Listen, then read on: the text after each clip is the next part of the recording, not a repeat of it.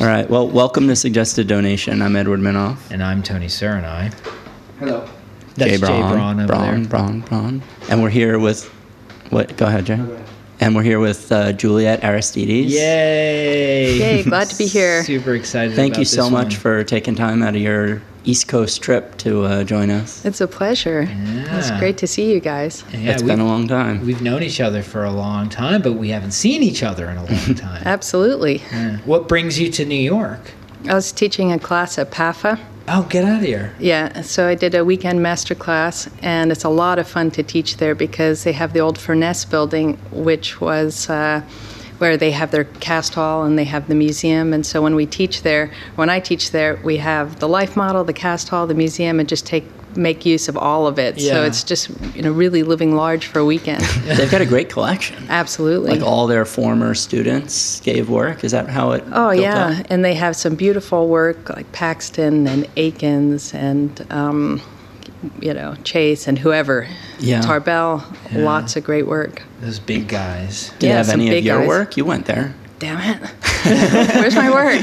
I left some behind one of the casts, so eventually they'll take that out. Well, I was a student there for a number of years, so it's fun being back and sort of overlaying the old experience with the new experience. Do you find much of a difference between old and new? Well, it's interesting. It's physically the same, but there is a difference. It's a bigger campus, but also just experientially, you have all these years between the mindset of being 17 and studying and then back again, Yeah. What, as far as with the vibe there, how has it changed since you were there now?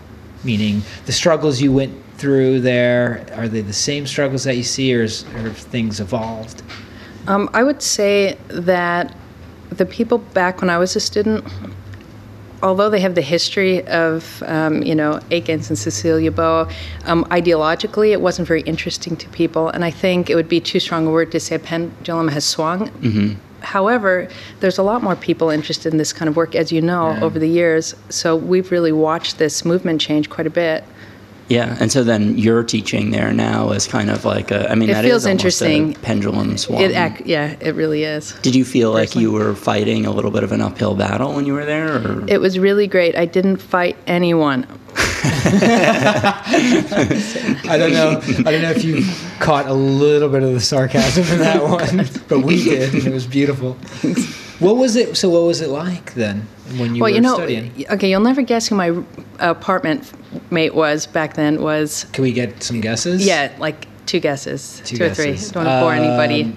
Is it somebody we know? Yeah, Water Street Days?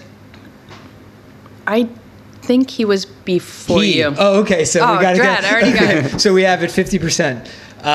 Michael Grimaldi? No, although I only met him after John the days. Mora. No, after. Okay, Maybe you don't know him. that was two. Go ahead.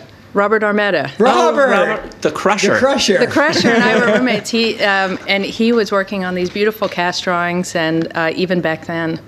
And were you also, or did he kind of introduce you to that a little bit? Well, I was coming fresh from Barnstone Studios, which was a small right. studio in Copley. So I had spent, between that and then PAFA, I did 3 years of my longest life drawing was probably a 3-hour drawing in years. I mean, years of life drawing. And so the extended poses really only started to happen after that. Mm-hmm. Wow. Now, you said you came from Barnstone prior to that. I've heard so many stories about. Is there any stories you can tell? Because a lot of people don't even know what that is. But I've never been there, but I've heard. It's interesting because he is a fellow. He is Myron Barnstone, who opened up this small studio in Copley, which is really this tiny, tiny little town. But growing up, I had never been exposed to anyone who absolutely passionately had devoted their life to art, and not in sort of a minor way where they're willing to give you a few pointers, but he would be willing to hurt you, like step on you and kick you out, and just because he believed in it so strongly, people were smaller than the vision.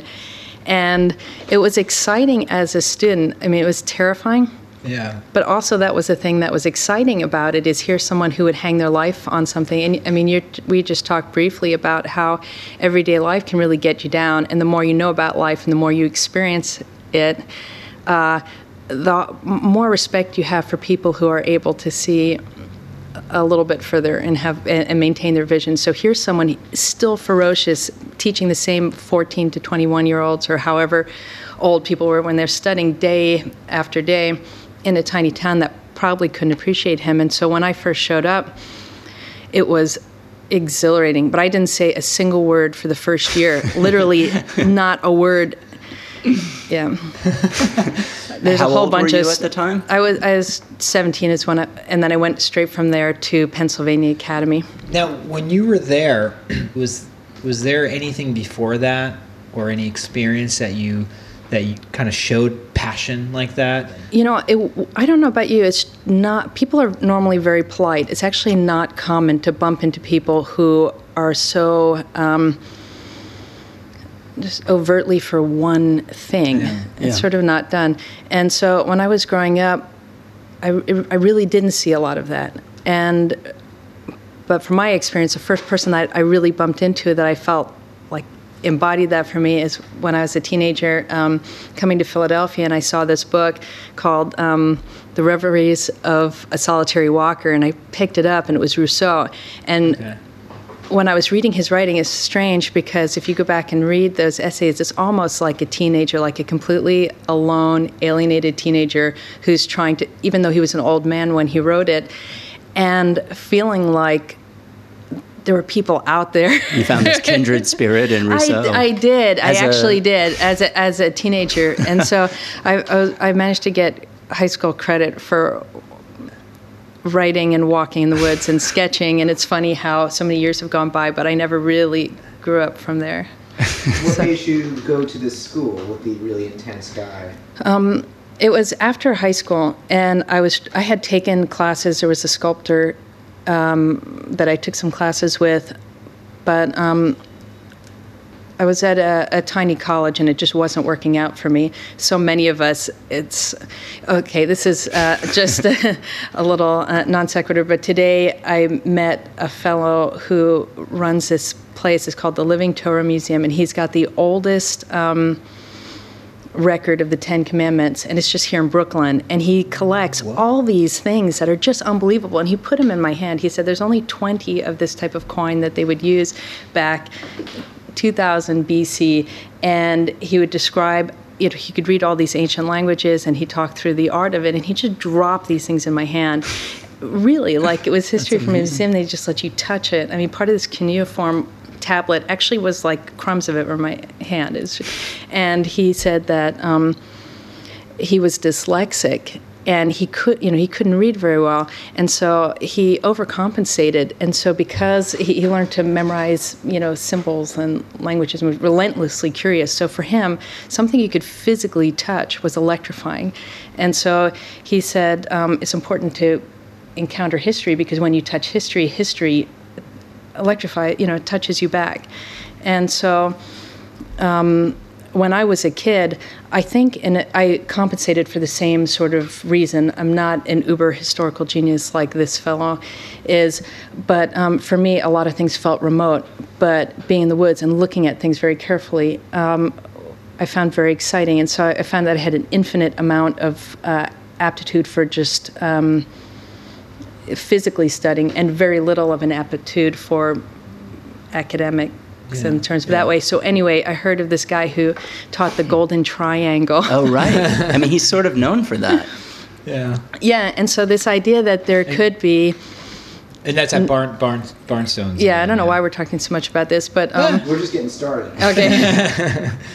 Yeah, no. So when you were in the woods, it sounds like you were being a philosopher. So artistically, it seems like you were coming to art via this thinking path. Exactly. And then when I picked up Rousseau's book, there's no words for it. I mean, still, like looking back at some of the passages, I mean, there's a lot of it you can discredit, but there's something really interesting about someone trying to make sense of the world that they're living in and trying to find a sense of, why am I happy? Why am I not happy? And him looking for, the times in my life that I feel most at peace in my environment are not these sort of electric highs or pits, but moments of thought and quiet and connection. And so I think many people in the arts, I don't know why we're all doing what we're doing, but certainly some of it is this kind of reconciliation. Just enjoying the moment of meditating on something and trying to capture some element of it. Well, you do paintings of waves. There's nothing more ephemeral, transitory, or hard to pin down than wave, right? It's so fun to just sit there staring and go in the ocean and let them break on me. Just watch them from every angle and just over and over and over again. And it's endlessly interesting, I find. So do you find it discouraging at all, the fact that you're trying to capture something that, it's like trying to capture sound or something? Yeah. It does feel like it's a challenge that I will always have with me. Like I'll never run out of challenges when I'm doing it. That's kind of the exciting part, is that I'll never get it, but I'll always have something to aspire towards. I'll always have more work to do. Does that sense of trying to stop time in a very, just like sort of freeze it right then and there, do you think about holding on to it? I almost try the opposite, like to try to, rather than try and stop time, try to make the picture be moving in time. That's kind of my idea, is that if there's a succession of waves, because I used to do animation, and that sort of the interest maybe stems from there, animating movement and creating movement out of, a succession of drawings. And so different parts of the painting can kind of describe different moments in time, so that it winds up being kind of a bunch of different moments assembled. And I think that's something that we all experience when we work from life, from a live model. I say this a lot to students, that you're witnessing or you're sharing this experience with a model, and the models are not still, and you're sharing three-dimensional space with them, and you're seeing them, maybe walking around and seeing from different angles, and every mark that you put down is a choice. And you're seeing so much, and you're choosing this and selecting that, and editing out this based on some aesthetic vision that you have. And I think it's very similar. Yeah. Do you find that? So why choose painting over animation, per se? If you're trying to capture movement, what is it about the still representation of movement that's different for you? I guess animation, you watch it and it's done. Also, it's hard to find an outlet for, there are a few people who do it, but for, confronting anything that feels really meaningful in animation. I was doing, McDonald's commercials, and it's hard to feel good about yourself at the end of the day. And I just have always been drawn to painting. And actually, the painting waves just came out of nowhere. It sort of, it was very unexpected. I just sort of tried it, and I grew up around it. Yeah, exactly. It didn't come out of nowhere, though, because you were adding something that was very familiar to your life. You were... Well, yeah. You said you were... I mean, I know this, that you... Yeah, but you were going out to Long Island for a large part of your life. So the idea that you were out there, and probably some of the best memories you've ever had were out there at the beach, hanging out, looking at the waves, being in the water. So it probably it's part of your life, and it's something that reminds you of great times, and you saw the beauty in it back then. Yeah, I think that's why we all choose to paint what we paint, right? There's something that feels, inspiring and familiar at the same time. And what did you mean by reconciliation? You said that word, and then we kind of went on to something else. Oh, I think there's so much in there, and I almost don't want to leave this idea of searching for something that feels like, eternal sounds like a crazy word, but if you're looking at animation or something and this idea of movement and then trying to capture something that lasts, the whole idea of trying to capture something that lasts or something that has a physicality to it, and our day almost feels you could really push the point and say it's absolutely irrelevant. It has no bearing on the culture as a whole. And at the same time, that's exactly what we're trying to do. Exactly what we want. Yeah. Exactly what, yeah. Does it feel like it's an uphill battle to you against culture? I wouldn't say that. I'd say that, well, on one hand, it's truly one doesn't have anything to do with the other, but that doesn't deny its relevance or its importance. They're almost like two parallel tracks, I would say. But I think it's absolutely important, but at the same time, we have so many, many images, and there's so much that's ephemeral, and in fact, the culture is getting more so by the second. And so you look at something like we're surrounded by books and surrounded by palettes as we're sitting here, and that's an attempt. The Salman Gundy Club. Yeah, and books are an attempt at permanence in the same way that painting is. And then when you read what writers have written about art, almost all of them, when they truly articulate it, are trying to hold on to something and draw attention to something that I think is both gone and lasting at the same time. Yeah. That doesn't make any sense, right? It's a paradox. It's a paradox. Keep going. I think with all these things, like holding the coin that I was holding this morning, in a sense, there's just this, the more embedded you are in real life, and you're describing it when you're trying to chase your kid around, you're talking about this sort of thing, there's an immediacy and a flow to life. And painting and art, an artifact in a strange way, I think one of the things that's so compelling about it is this continual reminder that underneath all the shifting movement and all the progress, there's a stability of something that could possibly last. Does it last? Will it last? We want it to last. Right. So creating for that. Do you know what that idea of stability is? Like, is there anything you can put your finger on? Like, what is the stability? What is the foundation of something that we can always use as a cornerstone or something to put our foot on, to bounce off of it? And I think that, it's interesting because when you're watching people grow up, and at one hand, we're this amazing technological explosion that's nothing short of mesmerizing, and more so every second. And so that we're seeing things that 20 years ago would have just, floored everyone, and we're adapted to it almost. We just take it in, and we hear it, we take it in, and we move on. At the same time, there's billboards in Manhattan that I saw that show that, the world isn't warming, it's dying. So you're getting two kind of messages as you're growing up right now. One is that the world, you've never been more powerful. The world's at your fingertips. And at the same time, you don't really have a future, okay? Yeah. And so it's interesting because I think with the media landscape we're messing with a really fragile ecosystem, not just the physical one, but a mental ecosystem as well, right? Right. And so, if you look at even allowing ourselves the time to rest and to even have a conversation like we're having, but to be able to, let me just rephrase this, if you're constantly bombarded, if every time you try to follow a train of thought, pushed your arm, it's going to break up your train of thought. Yeah. Mm-hmm. Yeah. And so on one hand, we're all around us, we're being absolutely distracted by immediacy of everything. And at the same time, it's as important, I wouldn't say more important, but as important to be able to figure out what's lasting, is it lasting, could it last? Yeah. So do you think, the idea of we don't necessarily want to isolate ourselves from it's just the life. Opposite. What we've done has never been more relevant to life, I think. And when you say what we've done, meaning not what we have done, but what art contributes, yeah.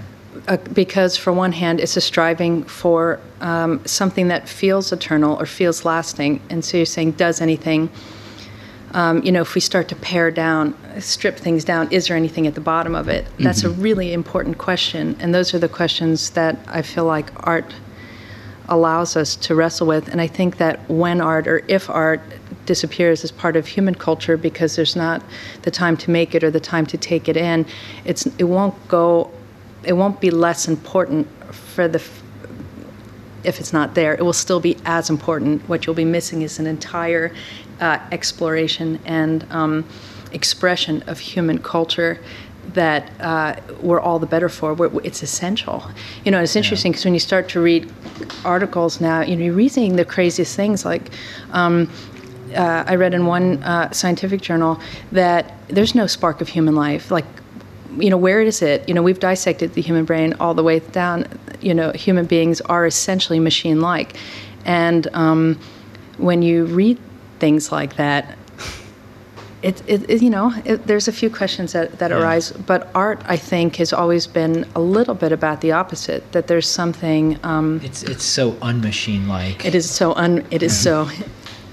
Yeah. But the idea is funny because you were talking about these parallels, and what you just said is like the idea of like it's unmachine-like because it is this thing from inside, and we can't necessarily say what it is. It is like like a spark. Now, having things like learning how to paint and draw is like you can teach that. It could be very mechanical in its essence of this is how you do it, and if you do it over and over and over again, you hopefully will eventually get it and you'll become skilled. And then from that, it will possibly, a spark will come out that's undescribable. Would you agree with that, or? The technical thing is really, really interesting. There's so much there because on one hand, those of us who've worked incredibly hard to become technically trained at one point historically, it was enough to make something beautiful because, for one, nobody was able to do it, or very few people were able to do it. So it is in itself a sort of philosophy. Beauty can be in itself a very complete philosophy depending on who's saying it. Right. But in and of itself, it's not necessarily a complete philosophy. And so having the skills doesn't necessarily create the outcome we want. Yeah. And the spark, I think, interestingly enough, probably the more we become acclimated to our own strange, quirky forms of brokenness, rather than technical skill, the work itself can become something that is irreplaceable and mesmerizing. Yeah. How do you address that in your own work? Well, it's interesting because I feel like I've never mastered the material well enough that I could feel like I could pick and choose it. It's one of those things. I think with drawing, perhaps more so with painting, but I haven't let it stop me. I still try to do work that I find that pushes where I am just based on, I try to follow what I'm interested in rather than what I'm technically able to do, but I do give way to fear, I think, just like everybody else. We're all usually in our corners in a little like fetal ball, like we can't do it. Tony and I spend hours reassuring each other on the phone. We do need that. Yeah. I think so. I think everybody has to find a way to keep going for themselves, and it's absolutely not unique to us. But one of the things that may be a little bit unique to our profession is just the enormous amount of human investment in something that doesn't necessarily find an outlet in quite the way it should at this point. I think we all can agree. It's brutal. That part of it is brutal. But it is brutal, but it's interesting because, you were asking about like reconciliation between us and our environment. In a way, I think we're drawn so much into the digital world because our environment is so ugly and so alienating. And so I think that there is an important role right now for people who are skilled in painting and drawing. But the problem comes is how do you create this bridge between the studio and a world that really, truly, desperately needs it? How do you do it? I think that it's an architectural problem. It's sort of a civic problem when you look at the way cities are designed. Yeah. But I think we've identified the need, and so now the thing is to figure out how do you get the work into those kind of spaces, and that I think is sort of a next frontier in terms of where we go with this stuff. It's a really hard thing for people to defend. I mean, like politicians making judgments about art is a difficult thing, but that's how you get art in public spaces. And I don't even think so much like that. Like if you look at I was unlucky enough to visit someone all of last week who was in a hospital room. And so you look in an environment like that and you realize no one there expects you to live. You look around at the ceilings and the walls and the environment, and it's, human beings and civilization feels like an afterthought in a place like that. And to be able to look around in a world and feel like you actually belong there is one of the, I don't know, is that true? I mean, do we want to feel like we belong in the world that we're in, or is art supposed to be a call to something else, like this world is not your home, Is it escapism or... Yeah, but I think just by nature, human nature, we all in some way or another want to belong, So what I'd love to get into a little bit is, I originally wanted to talk about like your training, but I'm like, I don't know if that's that important. I kind of want to talk about your books. Yeah, that seems fair. Yes, because you're on your fourth book, right? You're working on your fourth book. Yeah, editing right now. So what made you want to make books and put all that time into creating these great books? I think... which are great, by the way. Thanks. They felt like an experiment, and it was really difficult to do them for a number of reasons. One being I'm not a writer. That is challenging. But I think the way that I learn, I don't feel like I ever understand something until I've seen through to the absolute bottom of it. Like unless I'm seeing like the floor, I'm never convinced that I really own the material. And so with my training, I just went back and started over and over and over and over again from the beginning. And I think when I started studying, just like when you guys started studying, you couldn't just go somewhere. There was no internet. You couldn't. Right. There was no community of people doing this really. It's something we talk about a lot on the podcast. Yeah, and so it's really little bits of fragmented information. And so if you hop from one class to another, it's almost like being given an entirely different set of material. And so the idea with the first two books was basically to create a reference where you could... Which was the classical drawing atelier and classical painting atelier. Where you could get a bird's eye view of an entire education. It might not be the education you want. It might not be... whatever, but from beginning to end. And in a way, by doing that, I felt like I really could understand a narrative arc of education and why it is the way it is. And I feel like having that has given me an enormous amount of freedom to appreciate, in a strange way, having that sense of certainty enables me to appreciate what people are doing on either side of it a little more, because I can see how it intersects. It's sort of like, I'm visiting people who drive around with GPS, right? Mm-hmm. Or Siri or whatever it is. So they're given a set of directions, turn left, turn right. And it's incredibly disorienting. It was for the people who were driving when they had no sense of where they were really going. They were just following these directions, turn left, turn just right, looking go around at the corner. next turn, but not knowing. They didn't have a map in their head. Correct, thank you. That's exactly what I'm trying to say. There was no virtual map. They were just following. Zoom out. Right. And everybody was sort of panicked, like they're flying. So there was no map. And so it felt good to do the books for one reason, to be able to give a bird's eye view. Actually, when I did them, I didn't think anyone could actually learn anything technical from a book very well. I mean, we could debate that back and forth. But that was one reason. And another reason that I did them was because I saw an article on Jacob Collins' work right after an article on 6 ways to glue elbow macaroni onto a paper plate using a hot glue gun. There's 6 ways to do that? There's probably at least 6 ways. And so I thought, good grief, there's no context for this work. No wonder nobody gets it. And so trying to create a context for the work itself, bypassing, connecting work that was being done or is being done by contemporary artists with historical artists, recreating that linear narrative. And did you feel like you had to do, you had mentioned earlier that you had you were drawn into going out in the woods and sketching because the academics really weren't and I felt alive, Then it seems like you came back to academics in writing the book, that you really probably had to study a lot of art history and really get a sense of context, so you understood where all these ideas fit in. Yeah, it wasn't, I guess so, but I always loved to read. It's just that the box, I found when I was going through schools, I never got enough background information, so I couldn't.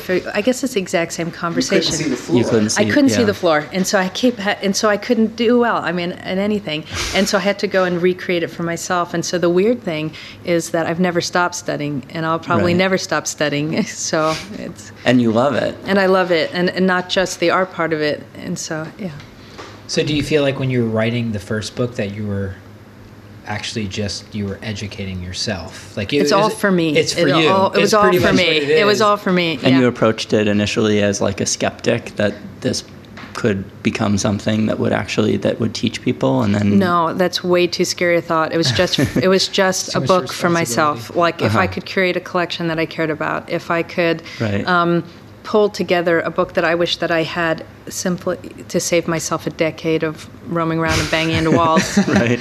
And so it really started from that. So did you have to dig into the archives of past masters and all classical education? And if you did, was it internet based, or were you going like old school and going to the library and finding stuff and doing it that way? It's interesting, but with each book, I sort of block it out like it's an immersive thing, and then when I move on to the next one, it just shut the door. But the thing was, I studied for a decade, like full time, not like taking summers off, just as a student when I left school and until moving off to Seattle. And so I felt like a lot of the information I put in those books were really things that I'd been working very hard on all through the years. And then it's just a push to get to understand certain parts of it that felt a little bit hazy or gaps, or be able to articulate ideas that are so visual. Yeah, and it wasn't the first two books. I didn't want anything new in there. I didn't want to make any major discoveries, that sounds crazy. I just wanted to try to shore up what was there now. Yeah. Well, and you were trying to synthesize a bunch of different influences, right? I mean, you had been to a bunch of different like ateliers and... Yeah, exactly. Did you discover anything that surprised you? Like in your research or getting all the information together, did you find something new that you were like, wow, or something that you didn't realize was going to be there? Or you know what? For one thing, there's some things about it that were definitely, for the first book, with Watson Guptill, they had never used any digital imagery before. So the books that I submitted that were digital were the very first ones that they ever did that way, which is amazing, right? And I used a hot glue gun, really not a hot glue gun, a glue, glue and like scissors, and like put together layout stuff before working with a designer who is able to help me. Yeah, who just did it on the computer. Yeah, and then by the third book, I was already so far behind in terms of how advanced it was to submit things that very few of my images were able to make it in terms of submissions. But apart from actually physically making the book, we could turn to any one chapter and every single image had a story. There wasn't one image I felt like made it in that didn't have either like a trip driving a couple hours in order to get this thing to happen. There was, in fact, when I first got the book in the mail, I walked down to the lake so I could just open it like with nothing around. And I opened it and I was so disappointed. Because you mean a copy of it? The first physical copy, bound like copy that was sent to me, just like a proof, not the actual. The actual book. I never saw it. I never saw it. Oh, really? Pulled together. You never like approved and just no, don't do this, don't do that. Well, you do. The way that it works is pretty funny because you have a couple back and forth proofs, but by the time you make the last changes, you never see it in the final form. They never send you the. Here it is. This is exactly how it's going to look. Yeah. And then certainly not with the cover and not bound, right? Yeah. So you're disappointed, you said. I was bitterly disappointed because I felt like blood should have poured out of that thing. I felt like it should have been heavier. I thought that... That's it? That's it. But working with artists is a challenge in a way that I didn't anticipate. We're a wily bunch. We're hard to... exactly. The first... One of the folks... I had to work for 6 months to get his images, and then in order to get, then I finally got the images. Then they said that they actually had sold the copyright, so they didn't even own the copyright. So I had to contact To someone their else. own work? Yeah, and then in order to do that, I had to give my advance copies, all my advance copies, to the person who owned the copyright. You know, so it's a lot of that sort of stuff. We don't need to go into it here because it's not Right. inspiring. But, But You're getting bartering for... I mean, it's a lot of that sort of thing to actually to nail it down. now some of the images that you had in the books, like the old master Yeah. images, is that a pain to get the rights to show them, or is it kind of, it's not a free for all, right? No, it's not. So there's a whole bunch of different ways, and I partnered with certain places in order to get images. Like I've worked with all 3 books thus far, and the next one with PAFA and other institutions in order to get access to the work, and I either pay them or they give me some. So And the ARC has a lot of yeah, images, right? the ARC has been great because although legally a lot of those images are now free from copyright, there's a whole bunch that are, you know, the artist has been dead, especially, you know, the second book with the Lessons in Classical Painting, where I wasn't dealing with 19th century work, but even earlier than that. The artist has been dead for a long time, and the ARC just sort of stand behind the images. So. So yeah. you don't, Because it's the photographer, whoever takes Right, the it's the image out, then photographer. owns the image. Right, exactly. is Yeah. it just, I know it's the photographer, but does the museums have anything to do with it? Like the museums, Well, I think they're they in the sometimes collection will of? limit photography of their work so that they can control the image. Well, it's interesting. What I've started to see now, which I don't understand, is where museums will put they'll own copyright on certain images, which I'm not sure about. Like, do they copyright the image itself? I think they can copyright the photograph, but I mean, how could you not the image. copyright I've in seen Rembrandt? a couple things recently. I'll show you, and you tell me what you think. Where the licensing on it says, you know, it said whatever. We'll talk about it later. So you did a third book called Lessons in Classical Drawing. Yeah. So how is that different for, you know, those who don't have the books? How is that different from the Classical Drawing Atelier?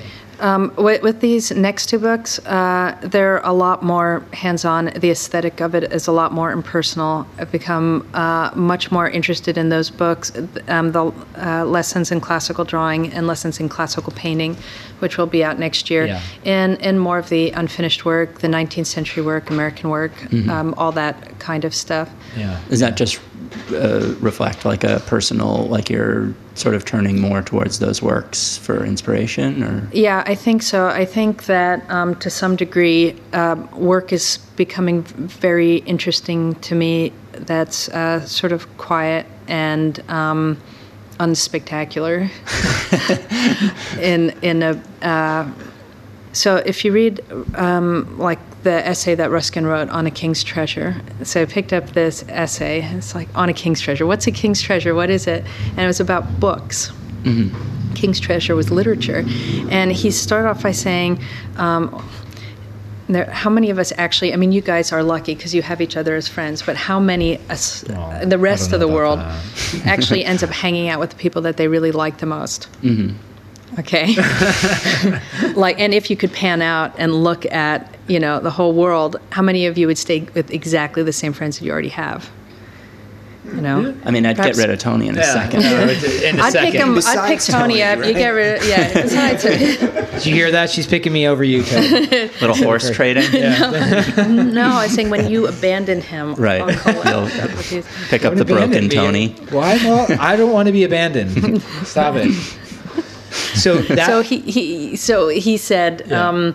you know, but if you could go back and say there's somebody who's really, really interesting that you wanted to get to know, say you could hide behind their like curtain in their office or their room or their studio and listen to what they say. It'd be really exciting. You could just sort of be back there. And so he said with books, these are people who are talking directly to you. They're not only letting you hide behind the curtain, they're sort of letting you in.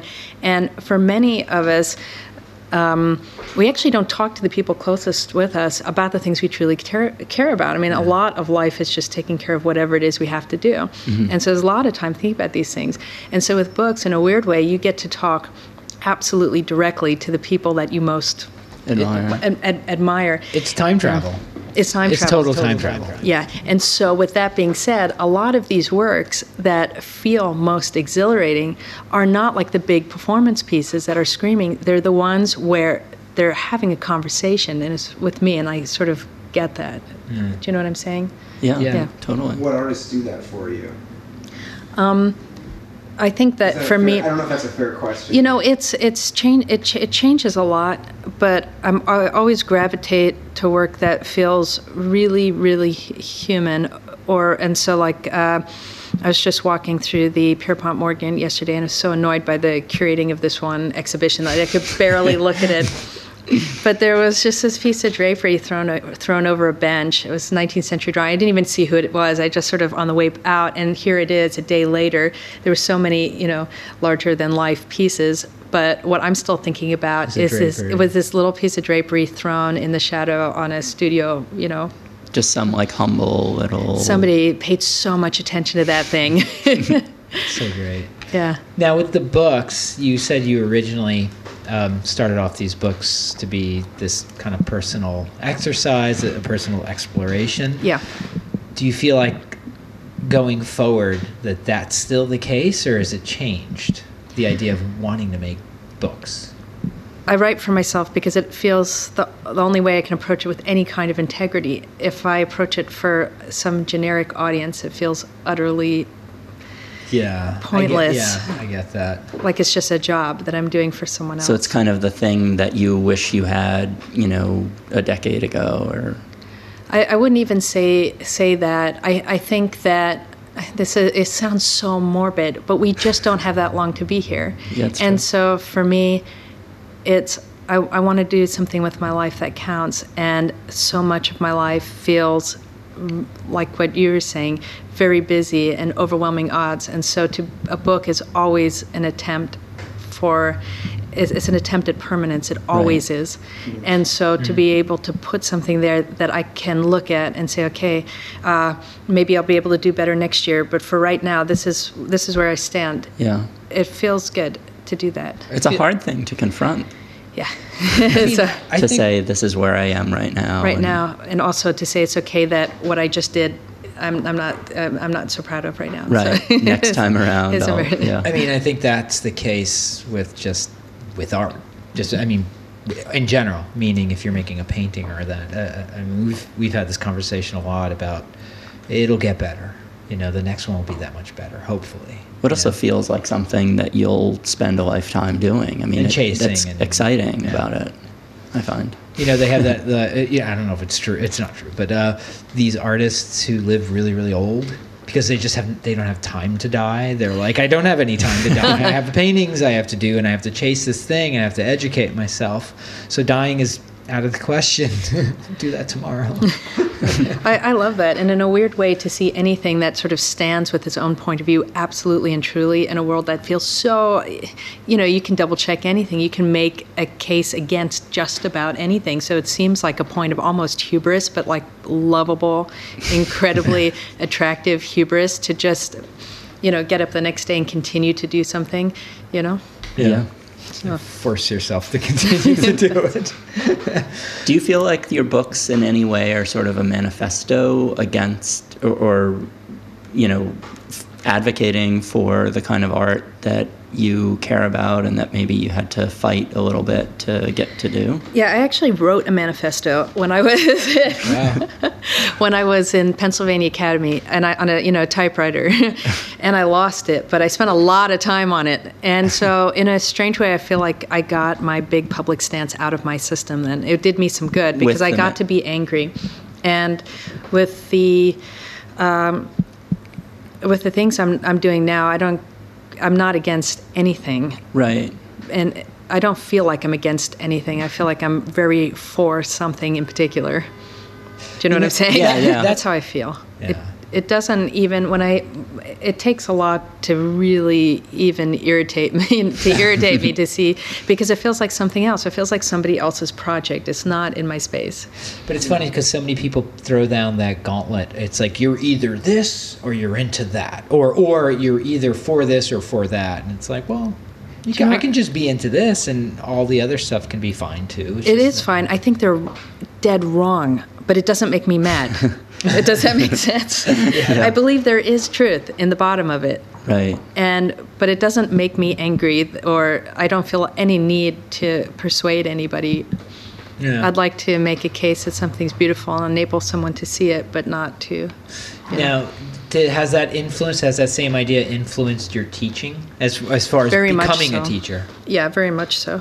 Yeah. And how did that? I mean, is it something that you thought about as far as okay, I'm going to do this, and then I'm going to start teaching it to people? I see. Teaching is more, I think teaching and studying are absolutely intertwined. It's only an attempt in a strange way to continue to study. Yeah. It really is. Yeah. And I feel like when I'm enjoying teaching, and I don't, a lot of times I really love it. There's times that I don't, but when I love it, it's because it feels like I'm learning so much. Yeah, doing something that I love and I'm learning from it. It's almost selfish. It's if you never want to leave art school, right? Yeah. And so there we go. Now you have an atelier at the Gage Academy. It's sort of a school within a school. Is that correct? how? 15 years next year. Wow. Yeah. Congratulations. Yeah, 15 years. So how did that come about? Because that's kind of rare to have a school within a school, I think. Started teaching classes out there, and then ended up just working with the same group of students, and ended up within that creating. I gave actually the directors a copy of Richard Lack's On the Training of Painters, and which is about the atelier method of study. And really, the best way to get an education in drawing and painting is just to physically do it, and not to do it 3 hours once a week or once every other week, but to dive in, as you guys know. Right. And so. That's really where people are going to see their main growth, and so that's why I set it up. And so, yeah, I have a full-time program within a school that does part-time other things, but they get hundreds of people coming through there. It actually adds a tremendous amount of vitality to the space, to the whole place itself. Mm-hmm. Yeah. And do you? And is it how often are you there? I've heard so many different teaching techniques of like sometimes they're there a lot, sometimes they're there once a week. I'm in the space a fair amount because I have a studio in the building as well. But teaching, it's 2 days a week of teaching. Mm-hmm. But, sometimes I'll just work in the life room or... On your own work. Yeah, or be around, yeah. On the whole teaching thing, I read a quote from you. And I just wanted you... I liked it a lot, but it said... I've read that you were... as you mature as an artist, your work becomes more about revelation. Like things becoming... And can you explain that a little bit more? Can you go into that? Yeah. Okay, so I'll just do a quick pan. Where do you? There's moments in your life when you feel truly, utterly alive, right? Yeah. Really inspired. Where does that happen for you? Like if you could pinpoint the last 3 times I felt electrified by life, can you pinpoint where it was? I can definitely say because it's recent. The birth of my daughter was one, for sure. Just everything I thought I knew, it changed everything. And I've heard that, from people who've had kids and everything. And you're like, yeah, I get it. But when it happens to you, it's just like, it happens. I would have to say that's one. But that's an obvious one, that you would think, of course, that's a huge event. It's an event more than a moment of But I don't know. Like I would have to sit and think about those moments where you're like the light went on or something. When the light, yeah. And so, by that, do you mean like moments where you feel completely present in that moment, and you feel content where you are in that moment, or like creative excitement? What are you referring to? Where I guess you could combine a lot of these things. One, you feel incredibly present. But you're also, things are starting to connect. It's both, you're taking in and you're also extrapolating, making meaning from it, where all these things start to come. Mm-hmm. If you break down revelation, it's something coming from outside in, but you're in a position where you're at the right place. You're at the right place to receive it. And I think for a lot of, when you're reading about a lot of people, it's going to be, it's not going to be looking on the internet for most people, a museum, home of the muses, so that might be a place where some people go. Where is it for you? I've noticed that a number of different places. But it's interesting, I've heard our culture described as sort of an alcoholic culture where there's no sense of you lose a sense of a present. You're either like a step ahead or you're living in the past, but that ability to absolutely connect where we are. In the moment. In the moment, but also be connected to something where we're, I don't know another word, we feel truly alive, where we're experiencing a place of revelation. I think that a lot of the things we're talking about come back to that. The art allows us to experience it, and it allows us to hopefully create and put it back out there. But right. And do you think people sense that? Like if you're painting something and you really feel like you're existing in that state, do you feel like when people see that work, they can sense that you were in that state? I don't think anybody could truly say that necessarily about about anything. But the hope is, right? That the they hope. can. Yeah. When I was walking from the studio. There's St. Mark's Cathedral, and they have an organ, one of those pipe organs. And most of the time when people play the pipe organ, it doesn't even sound like music. It sounds like noise, right? And there was somebody walking by, and I was like, this is not the normal, pipe organ guy. He was playing a Bach fugue, right? And to hear that, so I had somewhere to go. Like I had somewhere important to go, and I couldn't, even talking about things like this sound absolutely idiotic, right? Idiotic to talk about. And so I think that for whatever moment, the person who is practicing they were visiting from Boston, and they had a performance that night, and they were just practicing. It wasn't even their performance. And I felt like, human beings or my life had weight in that moment because of the music that I was hearing, and it absolutely stopped me. And whether I ever make a piece of art that is able to make somebody feel like their life matters is completely out of our hand, but I think it's important for artists to live like it does and to experience moments. And so you aspire towards that. I think even to aspire to it, you'd be an idiot to even aspire towards it. But I think, to be honest, for me, to make someone coming up through the pipes feel like they're part of a context that lasts and that has meaning, and that there's part of them, regardless of how random their life feels right now, or how hard their life feels right now. And there's a lot of really anxious, depressed people that aren't talking about it.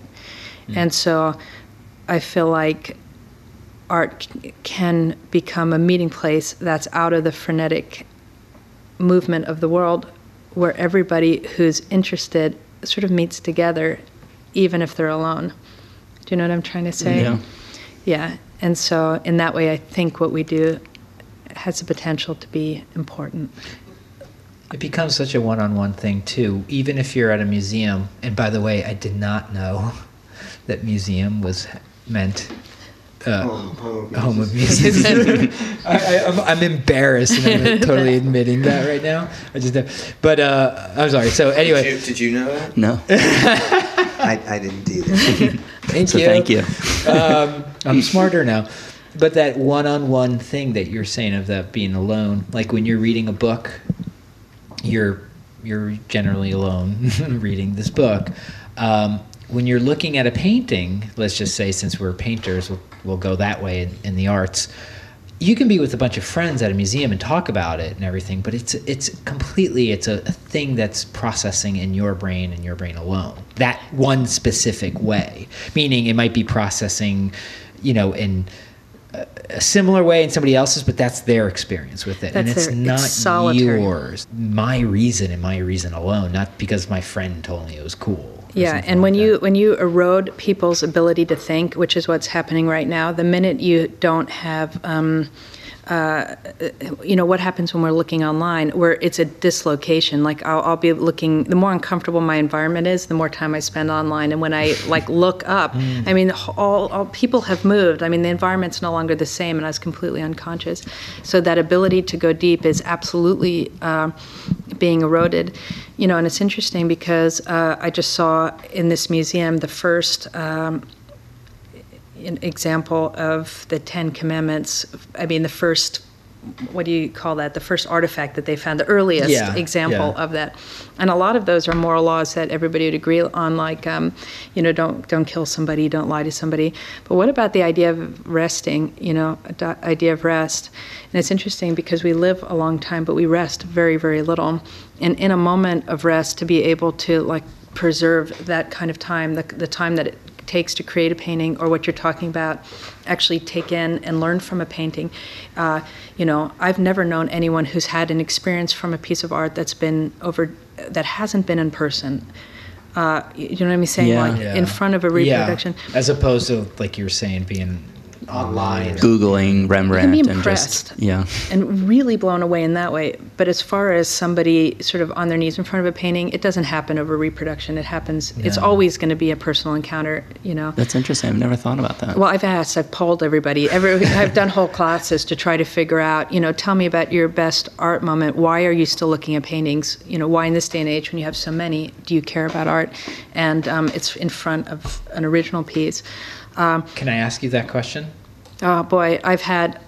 Can you, one that just like a profound art moment. The problem is it's so cliche, I don't even want to say it. And in Rome, in front of the Caravaggios, when you're maxed out, you're tired, and you can smell the incense. Yes. And it's not actually, I've had a couple. My track speech was about seeing a Tintoretto in conference in California, because it rocked my world. It destroyed me, that painting. Or like in Venice to see the Ascension by. Titian, because you're walking through here, it's all in reproduction, and so I've only ever seen it small, but there you're actually walking under, you're smelling the incense. It's a living building, and you have the sound. There was the music. You're walking under a crucifixion, like a physical sculpture of a crucifixion, and then on the other end you see this giant Titian Annunciation, and you realize that these were not museums. These were not places where they hung up art to inspire people. These were the backdrops for somebody's real life. Yeah. I mean, these people, how important do you feel if when you go and have your board meeting, your paintings were done by Titian? You're getting 1,000 messages a day that you count. You know what I mean? So anyway, I find some of those things. For me, if it's going to be in the woods or in front of an art museum or something of that effect. But anyway. Jay, were you ever moved? Were you ever just absolutely blown up? Well, you're even though you're an artist, you're a musician. Was there a piece of music or something that completely destroyed you? Yeah, lots. For me, I think the thing I relate to the most in this conversation is the sort of, well, maybe I'm extrapolating, but that feeling that a piece of art, or I'm thinking about music, where it's like almost this comforting feeling that you're not alone, or that somebody else, that your life has meaning, like you were saying. I've gotten that from music, certainly. Anything noteworthy, or just... it all seems trivial in retrospect. Yeah, so just a blanket, the maybe statement. It's because I was broke. Maybe it's because I had broken up with a girl and I was heartbroken, and suddenly, a song made me feel like I was a part of something again, or that somebody else understood what I was going through or something, certainly. Thus art. And so I think a lot of it also differs is, do you believe that was a real experience pointing to something that ultimately is there, or is it an ephemeral sort of mental phosphorescence that sort of disappears when you look at it? And I think a lot of people would take sides, and that's an important point too, that maybe next time we could, another conversation. Say it again. What do you mean by that? What are you saying? Do you believe that was, we're sort of talking about it, but we're also embarrassed to talk about it because it's one of those things that is truly powerful. But when you look at it from the outside, it's almost embarrassing it's hard to talk about. It is. Yeah. It's anything you say to put it in words is like going to trivialize it. Absolutely. In some way. Yeah. Was it Elvis Costello said that talking about music is like dancing to architecture. It's like I've cried in front of architectures. Yeah. There's the essay. I don't remember who wrote it. Called "Literature as Revelation," and he said, this I think it's 19th century essay. I can't remember his name. Said basically anyone who thinks that their writing or art that they don't want it to connect to someone's soul is a liar. Just a liar. I just remembered why I've done the last two books because I sort of forgot. So put that in wherever you want. Yeah. Okay. And this, I think you'll be able to. I think it's apart from actually creating any images, like the images completely aside, what happens when someone physically learns to draw. With the first couple books, I wasn't an advocate of anyone who wasn't actually seriously going to be studying. I didn't even care about reaching an average person with information about drawing. Right. It seemed apart from the point. But now I think so much of life is fairly remote that the more that anyone could actually just pick up a pencil and be able to connect to what's truly in front and be able to see it is a powerful experiential antidote for just about anybody. And so I think that for the first couple books, it was more about just sort of high art and interested in that. But now I've actually become far more interested in just connecting with people independently on the experience of making art, because that in and of itself is important. When people really experience it, I think they start to understand the complicated process. And they do, and connect deeply. And so what we've talked about, like hit on over and over and over again, is this sort of idea of being able to connect to what's around us and that feeling of utter engagement when we're in a moment and able to truly appreciate whatever it is. And drawing and making art is probably the most intense way to sort of do a visual meditation on exactly where you are at any given moment. And so for anybody to pick that up, it gives them an entranceway not only into art that's being produced, but also a connection to a person's own life, which can be strangely dislocated with a digital world, like a sort of two worlds we're inhabiting right now. And when we move into what is it called with the 3D imaging and I'm virtual reality. The virtual reality stuff, which is, it's here and all that stuff. And we're going to be more and more drawn into a world like that, in the physical world being more eroded. And so if we're talking about ideas of where we feel most alive, and for all of us, or most of us, it's going to be happening in the presence of something that actually has a physical component, because we're physical beings. And you see that with the resurgence of interest in cooking, just all through the roof cooking shows and all that. I always find parallels between what we do and that. Interesting parallels. And so for drawing is about seeing and connecting and sort of reaffirming a physical world. And for me, these last two books are 100%. I put an essay in on seeing to sort of underscore that point with this book. To allow us, to put my vote squarely in the camp of real life. Nice. But thanks for having me. Thank you so much, Juliette. What a great way! Like I'm putting it into this into real life. Thank you so much. Yeah, thanks so much. What a perfect, conclusion to that. Thanks so much. And do you want to? And your atelier is at the Gage Academy. It's the Aristides Atelier. Atelier at the Gage Academy in Seattle. And your website is AristidesArts.com. And obviously they can get your books everywhere. On Amazon. Yeah. Pretty much. I've seen them everywhere, and it makes me smile every time I see them glad, somewhere. thanks. I'm like, yes. Yeah, congratulations. It's thanks. It seems so one great. Of our people. And, yeah. Thanks. Thanks so much. And thanks, really, thanks for your time. And we'll be seeing you around. Yeah. I hope so. Thanks. Thank you, the Salmagundi Club, Thanks for Jay Braun hosting us in this beautiful library with all these palettes and books. Yeah, it's beautiful. Thank you. Thanks. All right, thanks.